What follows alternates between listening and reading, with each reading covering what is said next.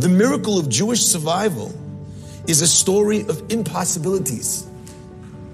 The likelihood of you or me existing and being present in a Bet HaKnesset and saying the prayers that were originally written by the Anshe Knesset HaGdolah is a story that it's beyond compare. It does not exist anywhere else in the world.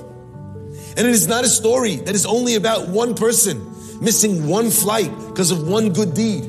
It is a collective and national miracle of epic proportions. Noticing that is noticing the hand of Hashem. Noticing perhaps a person who survived the worst places and has maintained their emunah and their faith. He is the miracle. Not his survival, but his adherence, his hope, his strength. That's the miracle.